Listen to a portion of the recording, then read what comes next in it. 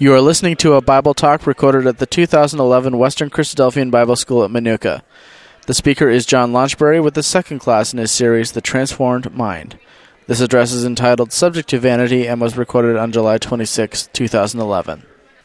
Good morning. So our theme is the transformed mind. Yesterday we talked about one barrier to transformation. The barrier is that of thinking of our religion as an externally imposed set of rules rather than internal transformation, internal real change. Today we're going to be discussing another barrier to transformation. So today is another dismantling day when we're taking things apart. And then the next few days are much more of constructing things in their place. Subject to vanity is our theme here. But I'd like to start at it from a slightly strange perspective and think about for a moment the kingdom of God. Think about what we think about when we think about the kingdom of God. And I'm sure our thoughts go immediately to things like Revelation 21. I saw a new heaven and a new earth and all the beautiful things that are being described there, no more suffering, no more pain.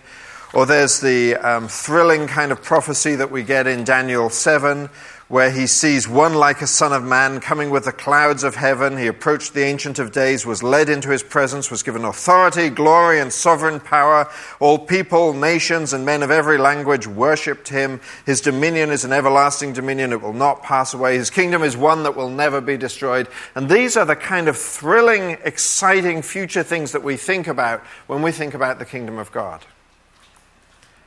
And this is all true and it's all wonderful. And I don't want us to lose it. I'd like us to add to it, however, because I think we miss a great deal if we only think of the kingdom of God as something in the future. And the kingdom of God, very clearly in Scripture, has a past and a present dimension about it too. The fulfillment of all of these promises is still in the future, but there is very much a present part of the kingdom of God that we're able to participate in. And I'd like us to go to a few verses so that we get the sense of that from this set of verses. Let's start with Mark 1. Mark chapter 1 and verse 15. For context, I'll read for you verse 14. After John was put in prison, Jesus went into Galilee proclaiming the good news of God. The time has come, he said, the kingdom of God is near. Repent and believe the good news. Now the word near has two possible meanings. Something could be near in time, or it could be near in space. It could be close to you. And for years and years, I thought when he said the kingdom of God is near, that he was in some sense talking about the second coming, the establishment of what we think of as the kingdom, the fulfillment of the promises. But if I was calling the plumber and he said, I'll be there very soon, and it was 2,000 years later before he arrived, I'd probably be calling another plumber. I don't think Jesus here is saying, I'm about to establish the fulfillment of everything that we have as the promises, including the second coming. He's talking about a different aspect of the kingdom of God that is near. It's so close you could touch it, is the idea that he's getting at here. And again, even though I'm going to be emphasizing this in this talk, please don't take it that I'm in any sense diminishing the beautiful vision that we have of the restoration of creation. That is all true. That is the wonderful hope that is laid out, not just for the group sitting here, but for the whole of the creation that God has constructed, that it will be renewed. But I am saying, don't let us let the brilliance of that future vision fog our willingness to see the present dimension of the kingdom of God. Now, we often think of the idea of kingdom as territory, the United Kingdom, where I was born, is a land. It's a territory. But I think the idea of the word kingdom is not so much territory, but it's about kingship, it's about reign, it's about sovereignty, it's about domain. You can think of Jesus as saying, the reign of God is near. The domain of God is near. And you get to, as it were, step into it or step back out of it, as to whether you step into the reign of God. Luke chapter 17, I think this is Jesus trying to say a similar kind of thing. Luke chapter 17 and verse 20. This is a classic one that Christadelphians spend a long time debating. And unfortunately, because we're trying to emphasize the future part of the hope, in debating this, we miss the thing that Jesus is trying to say. Verse 20 of Luke 17. Once having been asked by the Pharisees when the kingdom of God would come, Jesus replied. So the question is a wonderful Christadelphian question, where we say to Jesus, when will the kingdom of God come? What has to happen? What nation has to go up against what other nation? Tell us, what's the timetable? When's it going to happen? And we would love him to give the answer of, well, this happens, and then this happens, and then this happens, and then I'll come back and the kingdom will be established. We will be so happy if that was the answer Jesus gave. But it's not. It's not the answer that he gives. And so that tells us that we need to sort of stand back a little bit from our question. The answer he gives to the very question we would love to ask is, the kingdom of God does not come with your careful observation. Nor will people say, here it is, or there it is. Because the kingdom of God is present among you, within you. People debate precisely what word should be there, but I don't want to get into the debate. Jesus is saying that there is a dimension of the kingdom that is right here and now. Again, he's not trying to say that this is all that the kingdom is about, but the reign of God is present now, if we choose to enter into it. And I think part of what he's saying is that the future is irrelevant. The future vision of the kingdom is irrelevant if it's not a present reality to us today. If we don't take the opportunity today to step into the reign of God and to live in the reign of God, then why do we think that in the future that we will be living in the reign of God? It's a choice that we make today to enter into his domain. And we might, of course, be thinking, well, enter into the domain of God, that means doing all the things that God has said, following all the rules. But no, of course, we've dismantled that yesterday. It has to be about entering the domain of God, has to be about accepting the inner transformation that he calls upon us, calls for us to do. So I think, in my experience, we tend to argue these words away here in Luke, rather than saying, I'm just going to let these words of Jesus stand with me for a while, as something that almost has me unask the question that I would have liked to ask. He's telling me to think about the question of the coming of the kingdom of God in a different way than I might have thought about it before. Look at Mark chapter 12.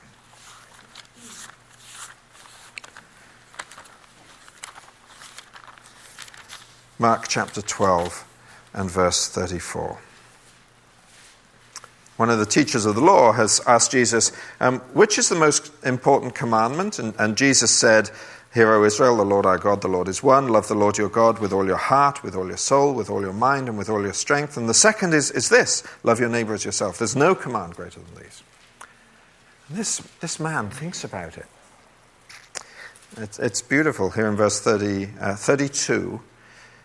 He says, well said, teacher. You're right. you're right in saying that God is one and there's no other but him, and to love him with all of your heart and your understanding and your strength, and to love your neighbor as yourself. That's got to be more important than all of these sacrifices. And Jesus, I think, has a sense of wonder as he looks at this man. We read in verse 34, Jesus saw that he had answered wisely and said to him, "You are not far from the domain of God." Isn't that beautiful? You are not far from the domain of God. That understanding that you have just grasped, that God is one, and to find the way in which we can just give of ourselves to him and to each other. And Jesus says, you are so close to the domain of God. It's like with the centurion. And I think Jesus similarly had this sense of wonder as this man said, you don't need to come under my roof. I'm not worthy to have you. You just say the word, my servant will be healed. And Jesus, I haven't seen so much faith, even in Israel. I love the moments where Jesus is just caught with wonder at the people that he interacts with. So the question that we will be challenged with is, what are the barriers we face to living in the reign of God today? What are the things that actually stop us taking the step and just entering into the reign of God and living our lives in the reign of God? There's an old-fashioned word in the King James which describes it wonderfully. The word is mammon. Mammon. Jesus says, this is Matthew 6:24, no one can serve two masters. Either he'll hate one and love the other, or he'll be devoted to the one and despise the other. You cannot serve both God, and the NIV has money because it's trying to make sense of mammon. But mammon is more than just money. Mammon is way more than just money. It is money, that's part of it. It's like riches. And, I asked the kids, I did this class with the teens earlier, I asked, who's rich? And, they weren't really sure whether they should put it. We are all immensely rich. Solomon never slept on a mattress as good as the one you slept on last night. I used to look at the things in the Bible when it talked about the feast went on for 7 days. As a teenager, I thought, that would be so good to have a feast that goes on for 7 days. I didn't realize that I live in a world that has a feast for 365 days every year. How we eat is like their feast days. We are so well provided. We are so unbelievably wealthy in this age compared with vast portions of the world. But not just in comparison with other parts of the world now. If you go in history, we are incredibly rich. Jesus said, it is so hard for a rich man to step into the reign of God. It's easier for a camel to go through the eye of a needle than for a rich man to step into the reign of God. I'm paraphrasing just slightly, but you get the idea. Because we get caught up in the things of this world. We get caught up in the riches, in the planning that's associated with riches.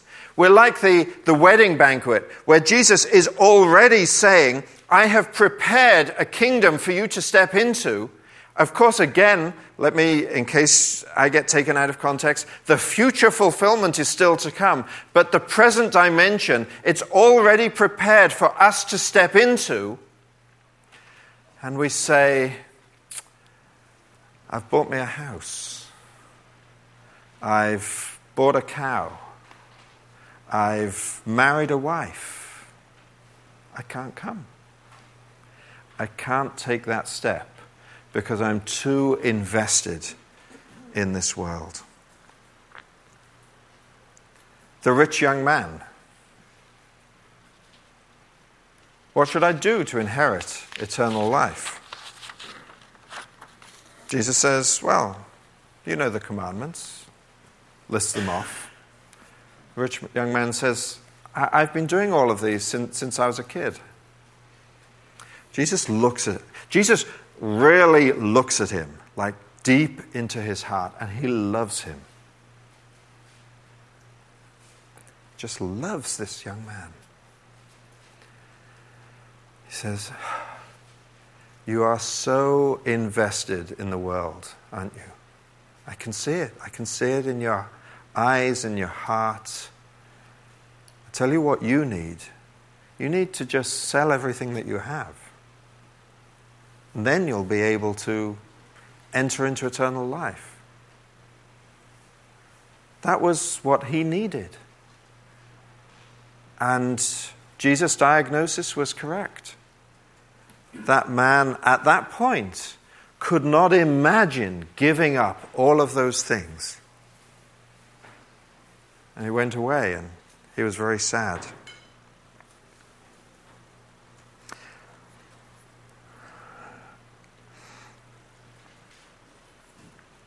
Or in an earlier time,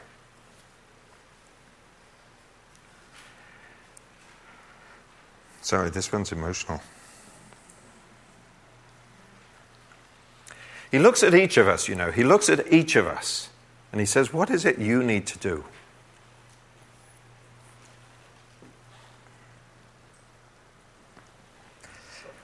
And in an earlier time, he said to this wonderful man,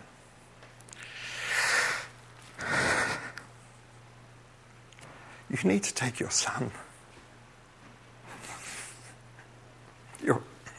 Your only son whom you love. Sorry. You need to give him up. Because you are so invested in your son. That is what you have put your life around. Abraham, take your son. Take him to Moriah. We all see the wonderful picture of Christ and all of that. But this is the only way I'm able to make sense of what God was asking of Abraham. Abraham wasn't bound up in his riches. He was a rich man. He didn't care about his riches. But he cared about his son more than anything.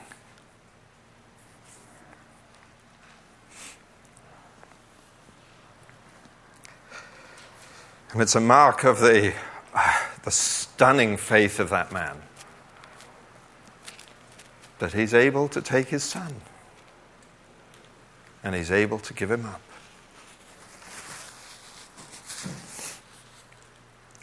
Religious standing is another thing that prevents us from entering into the kingdom of God. We care too much about our standing within a particular religious community. And it's nothing new. John chapter 9, look at it. John chapter 9. These are the parents of the man who was born blind. And the disciples, of course, had wondered who sinned that this man would be born blind. Jesus said, no one sinned. He was born blind so that the power of God might be revealed in him. That man had nothing. Jesus gave him everything that he possibly had. He had no reason not to just completely throw his lot in with Jesus. I don't know who the man is. I just know he told me to do something and I did it and I can see.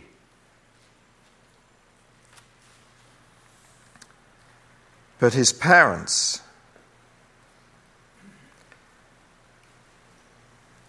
verse 20. We know he is our son, the parents answered, and we know he was born blind. But how he can see now, or who opened his eyes, we don't know. Ask him, he's of age, he will speak for himself. His parents said this because they were afraid of the Jews.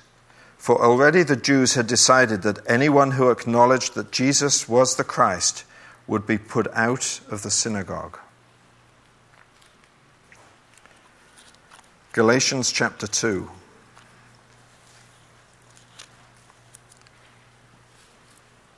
This is the conflict as to whether you eat, as a Jew, whether you eat with Gentiles in the new covenant.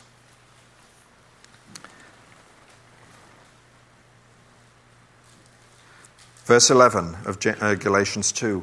When Peter came to Antioch, I opposed him to his face because he was clearly in the wrong. Before certain men came from James, that is from the conservative Jerusalem ecclesia, before certain men came from James, he used to eat with the Gentiles. But when they arrived, he began to draw back and separate himself from the Gentiles because he was afraid of those who were from the circumcision group. The other Jews joined him in his hypocrisy, so that by their hypocrisy, even Barnabas was led astray. John chapter 12, verse 42.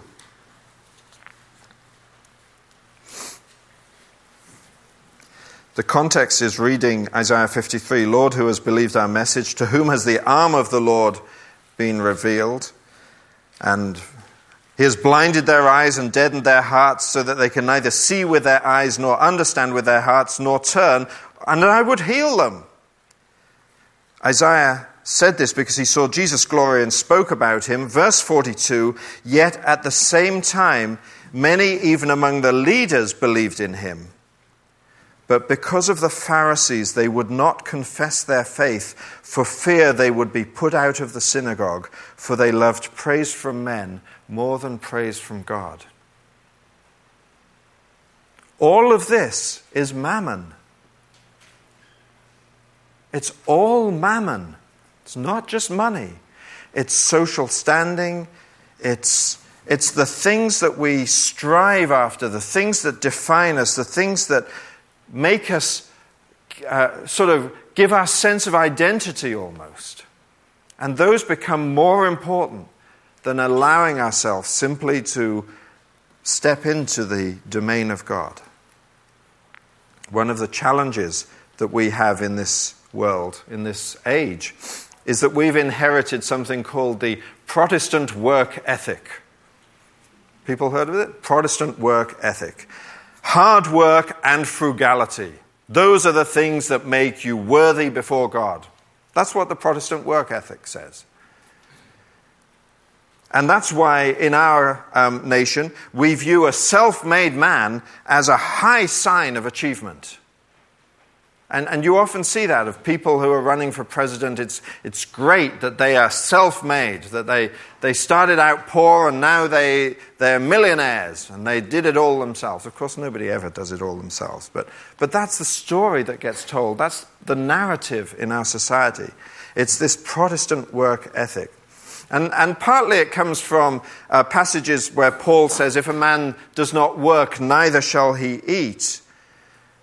It seems to promote it in some sense, the importance of this sort of hard work. And yet Jesus, the one that we follow, never had a job. Never had a job. See, Paul was addressing idleness and a sense of entitlement. That's what he was really addressing. If a man will not work, neither shall he eat. That's really what he was getting at. Do you think Jesus would mind if there wasn't lunch or dinner or breakfast the next day or lunch or dinner or breakfast the next day? And Jesus says to the disciples, when they said, we don't have any bread, he says, don't you understand? I mean, how many loaves did we have left over when we fed the 5,000? How can you be worrying about bread? Jesus has so much stepped into the domain of God that things like what's the next meal are just so irrelevant to him. And yet we inherit this drive from our society, this drive that is like a disease. It's rampant, it's out of control. Here's a quote from... There's a quote that I'd lost. No, I've found it again. Here's a quote from an indigenous American. This is from Carl Jung, in his book, talks about this. He talked with an indigenous American called Okwe Biano, who was a Pueblo Indian. And this is what Occhiabiano said. And this is middle of the 19th century. How cruel the whites are. Their lips are thin, their noses sharp, their faces furrowed and distorted by holes. Their eyes have a staring expression. They're always seeking something. What are they seeking? The whites always want something. They're always uneasy and restless. We don't know what they want. We don't understand them. We think that they're mad.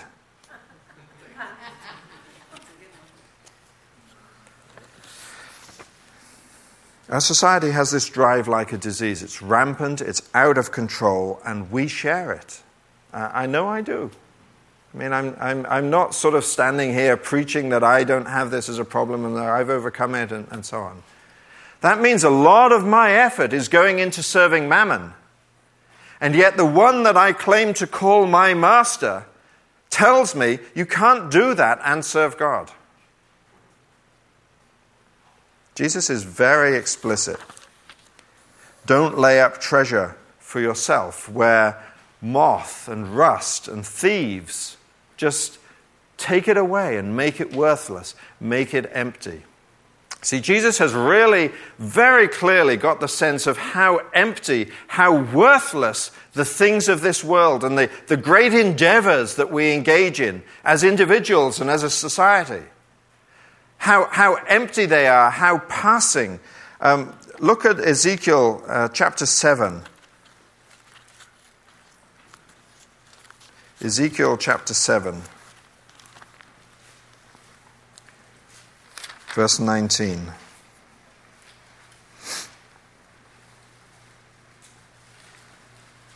This is about the day of judgment on the nation of Israel.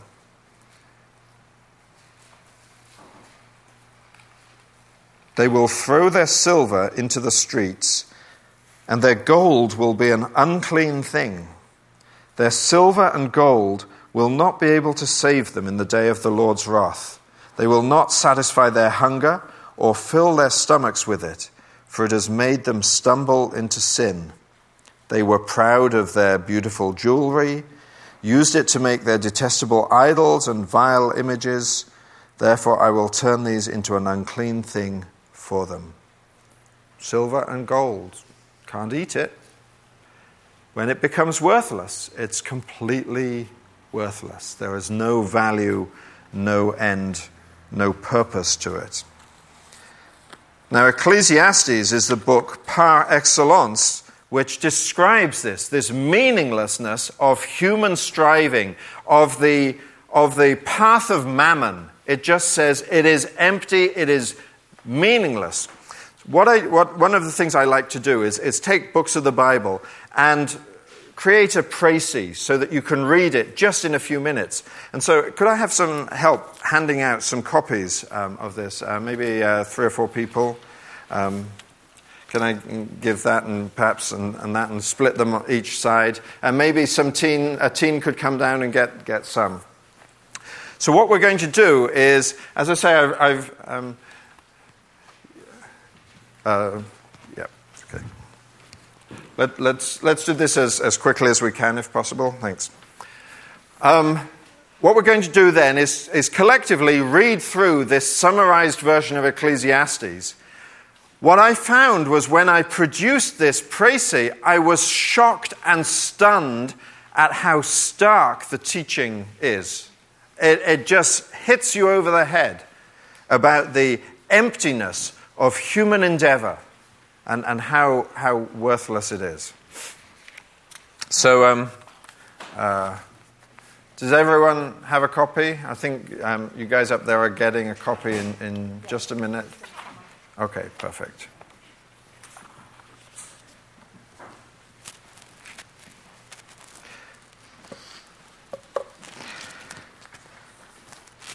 So this is Ecclesiastes in brief. This is what the teacher says. It's futile. All the effort in the world accomplishes nothing. Things start, they finish, they start again. Nothing really gets done. and all will be forgotten by generations to come. I tried to understand what goes on in the world. My, what a burden God has laid on mankind. All that effort achieves nothing. Even the pursuit of wisdom is like chasing after the wind. I wondered whether pleasure could provide satisfaction. I decided to conduct great projects, to amass all kinds of wealth and majesty to myself, and to indulge in every conceivable pleasure. But then I stepped back and realized how empty it was. Nothing was gained. Even wisdom doesn't last. Wisdom is better than folly, but death makes fools of us all. I began to hate life because of the empty labor I toiled over. What will happen to the things I labored for when I die? Maybe squandered by a fool who comes after me? How useless! What was accomplished by all that anxious toil, those sleepless nights? Then I realized this is all from God. Those who please him may gain daily satisfaction. Those who don't are simply storing up wealth for others and futility for themselves. The activities of the world all have their own time and place, and beauty arises now and again, but God has put a sense of eternity in our hearts. And then comes the awful realization: while God's work endures forever, ours has no lasting effect. I looked out at the world. I saw wickedness instead of justice. I thought God would intervene. But then I realized he holds back so that we can appreciate how much we're like animals. The same breath, the same fate, dust. We cannot rely on anything or anyone in the world. Moreover, when I saw all the oppression that was taking place, I reckoned the dead, and especially the stillborn, are better off than the living. All this drive to achievement is being driven by meaningless envy. Why is there no contentment? Instead, there is work, building, amassing. And for what? At least it is said when there are 2 or 3 together, they can help and support each other, strength in numbers. Yet even when I saw a wise man come to power by mass acclaim, the next generation reviled him in his time. Sheer futility. When you go to the house of God, go to listen rather than to speak. He is so much greater than you. Be careful what you promise before him. Why provoke his condemnation? Rather, stand in awe. Don't be surprised if you see the rights of the poor being violated.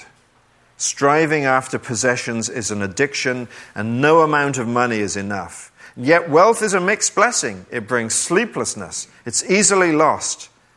And it's worthless in the nakedness of death. Simply to be able to find satisfaction in work and possessions is like a gift from God. All too often, however, God grants a man wealth and honor, but not the ability to enjoy them. Instead, a stranger enjoys the fruit of his work. This is the futility of the world. If a man cannot enjoy the fruit of his labor right to the end, then the stillborn child has more peace than he, however rich he became. A man's striving has no end, but it achieves no victory. What will happen after he's gone? The living must take to heart that they will die. Death is the destiny of everything they have done. Sorrow is designed to drive this message home and lead to wisdom. And while wisdom and money can both provide shelter, wisdom can preserve life. Think about it. God has made the world crooked. Who can possibly straighten it? There are good times and there are bad times, all from God. A righteous man dies and a wicked man lives long. The one who fears God will think about both aspects of life. Yet, because I found life so hard to understand, I tried to investigate wisdom itself to see how the world works. I wanted to understand the stupidity of wickedness and the madness of folly. I saw how bitter a woman's snare can be, and how men pursue many schemes. But I discovered no deep truths except that wisdom brightens a man's face. A king will do just what he wants. No one has the power to question him. And there is no one who can predict the future, prevent the day of his death, or escape from the effects of the wickedness he practices. I saw rulers lording it over others, and the wicked receiving praise, all because of a failure to bring judgment in due time. Even though things ought to go better for those who fear God, I saw the wicked and the righteous getting each other's reward. More futility. So here's what I recommend. Simply enjoy your daily labor as best as you can. I see what God has done. He has deliberately deprived the world of significance. Each person is in God's hand, but no one can know his own future, whether good or bad. The tragedy that pervades the world is that everybody shares a common destiny. The hearts of men are full of madness while they live, and then they join the dead. There's nothing left. The living have hope, but the dead have nothing, and they evaporate from the affairs of the world. While God favors your effort in the world, be glad and joyful, because there's no labor to be done in the grave, no planning, no knowledge, no wisdom. I saw something else out in the world. It's not always the brilliant who become rich, or the strong who win battles. The turmoil of life twists all that around, and evil times fall unexpectedly. Consider the wise peasant who saved the city, but then was forgotten, his wisdom despised. Wisdom is good, but it can be so easily overturned. I have seen fools elevated to rulership, and their dullness pervades everything. What a tragedy for that land. So prepare for evil times with generosity. Don't hesitate waiting for the right moment, for you cannot hope to predict the outworking of this world that God has established. Light is sweet until darkness comes to underscore its emptiness. Be happy while you can, but know that God's judgment will come. And so remember your Creator while you're young, before the days of trouble come upon you. When the sun grows dim and pleasures depart and mourners tramp the streets. Remember him before that final tragedy when the dust has returned to the ground and the breath to God who gave it. There are many weighty and tedious theories around, but focus on these wise words. Fear God and keep his commandments. This is the essence of mankind, for God will bring everything we do into judgment.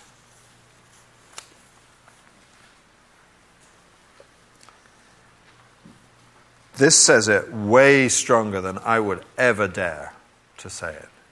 I mean, I still read Ecclesiastes and I am just deeply shocked by it again and again. And I think often as a community we don't know what to do with it.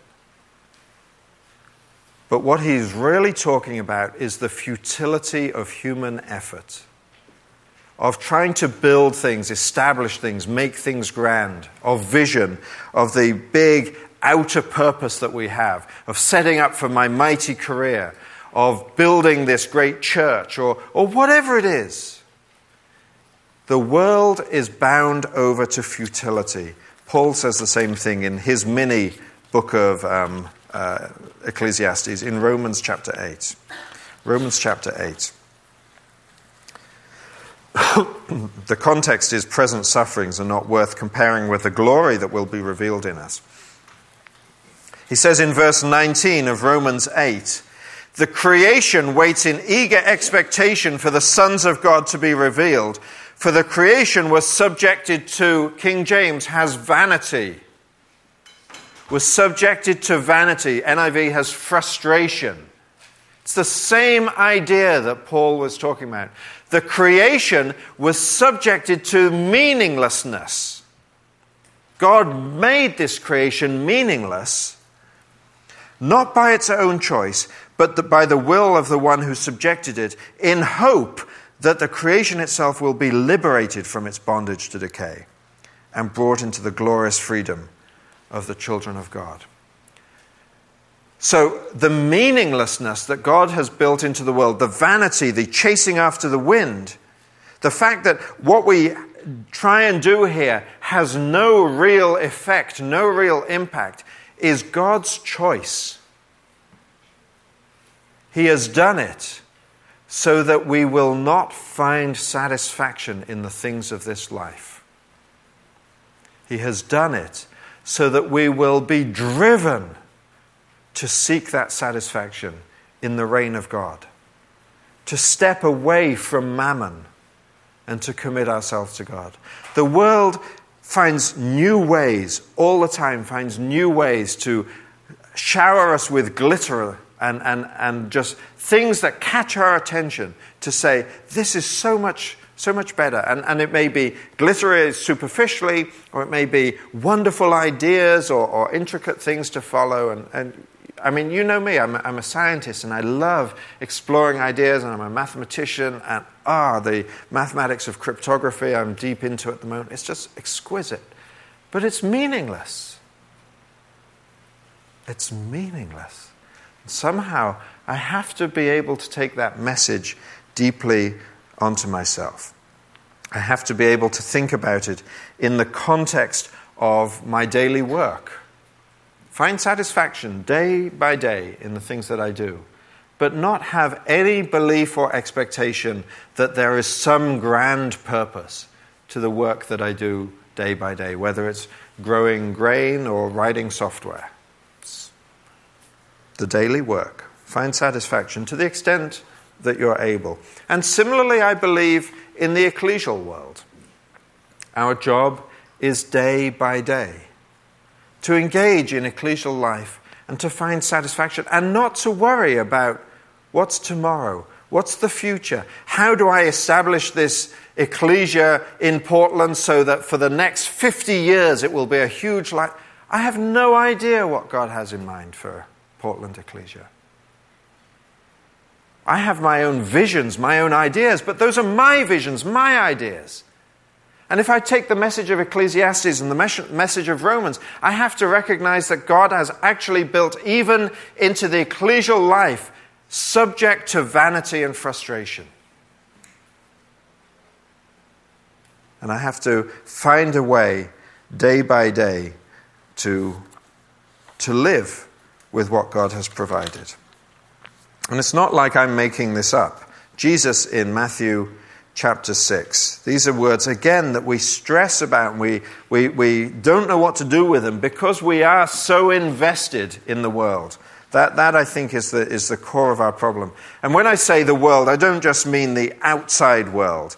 I mean the affairs of this life, whether they are religious affairs in terms of the structures of our religion, or whether they're business affairs or family affairs or social affairs or whatever. We're so invested in them that we don't actually know how to step out of them and just enter into the domain of God.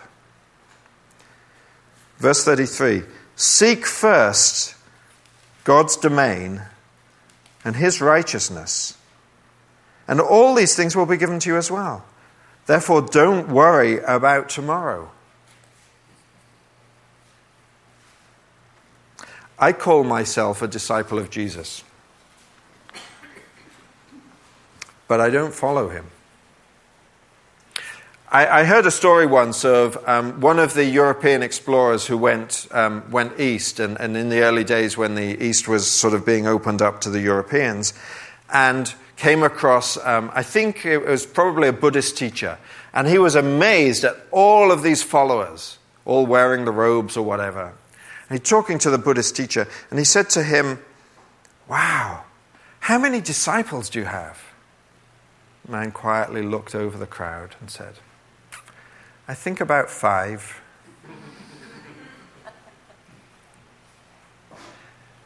And I wonder to what extent Jesus, in his love and his compassion, looks over us and says, yeah, this person, they really has taken my teaching on board. And this person, and maybe one other. Do you know what and I'm not saying this to guilt us. This is Jesus diagnosing our problem. This is Jesus identifying the delusion that we're under. We're under this delusion that the world is important and the things we do in this life are important in terms of the structures that we build and the things that we accomplish and what's going to happen tomorrow and the day after and the day after that. And Jesus says, no. Don't think of it that way at all. Now, that's not to say that it is inappropriate ever to have an outer purpose or a plan. Like, a lot of effort went into making this Bible school happen, and it was a lot of thinking ahead to make it happen. We could call that sort of an outer purpose of the things that we do, where we look ahead and we say, I have a vision of something that I'd like to do. At the same time, we have an inner purpose of the transformation that God is carrying about in us day by day. That's the training, as it were. Now, whether the outer purpose succeeds or fails is actually irrelevant as far as God is concerned. I mean, I'm delighted, Jim and Jane, that your outer purpose in creating this school happened. But if God had stepped in, or circumstance or time had stepped in, and this school didn't happen, it wouldn't affect our transformation, our salvation, our change. Wouldn't affect it one whit. And yet we would stress about it so much. Because we had let people down and we had disappointed people. And as opposed to Jesus saying, don't worry about tomorrow. I mean, by all means, I think he would agree. By all means, have an idea of what you'd quite like to accomplish. But don't set your heart on it. Don't make that the meaning in your life, because it will pass. You may gain the world, but lose your soul. It's like exercising. I might get so caught up. I'm training for the Olympics. I'm not training for the Olympics, but hypothetically. Yeah, let's be real here. I'm training for the Olympics, but I don't want to train in this blue room. I really want a red room to train in. I mean, that's the level, in some sense, that we are when we are being transformed. We have the opportunity today to step into the domain of God and to experience the peace that passes all understanding, overwhelming us. And yet we worry about whether we happen to be in a blue room or a red room, or whether our treadmill is this kind or that kind. And our trainer says, that's not what it's about. Whether I have this kind of career or that kind of career. The time is short. We live each day as if it's our last. At least that's what we tell ourselves. And yet we don't. We are so much invested in our imagined future that we actually forget to live today as today. I think there's an interesting thing that happened when Harold Camping and the thing, whatever it's called, didn't happen. What's the word? Begins with R. The rapture.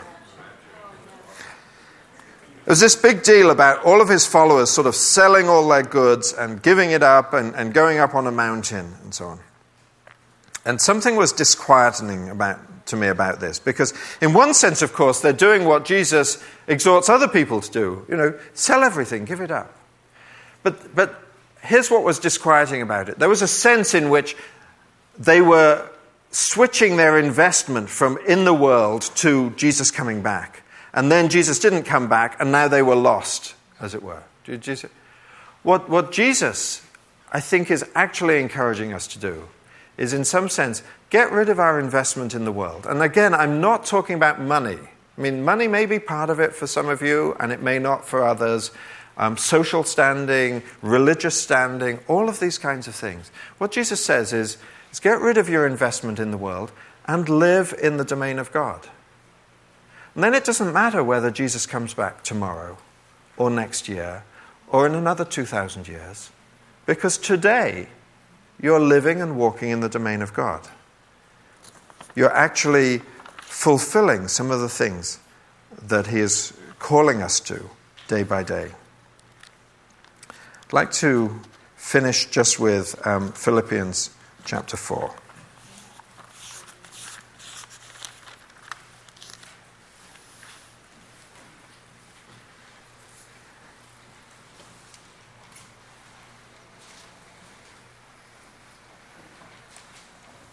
Verse 12. This is Paul. I know what it is to be in need, and I know what it is to have plenty. I have learned the secret of being content. I've learned the secret of being content in any and every situation, whether well-fed or hungry, whether living in plenty or in want. That's very powerful. I have learned the secret of being content. The exhortation here is to not be caught up in outer purpose, as if that had any meaning or value. Don't be caught up in striving and seeking. And I'm not saying this as a commandment or a legal regulation or anything like that. It's an exhortation. It's like a diagnosis of the challenge we face and of being called to it. Paul says, I have learned the secret of being content. And are you there? I'm not. I'm not there. But as I've been doing these studies, they've opened my eyes to it much more. And through God's grace, He will take me there.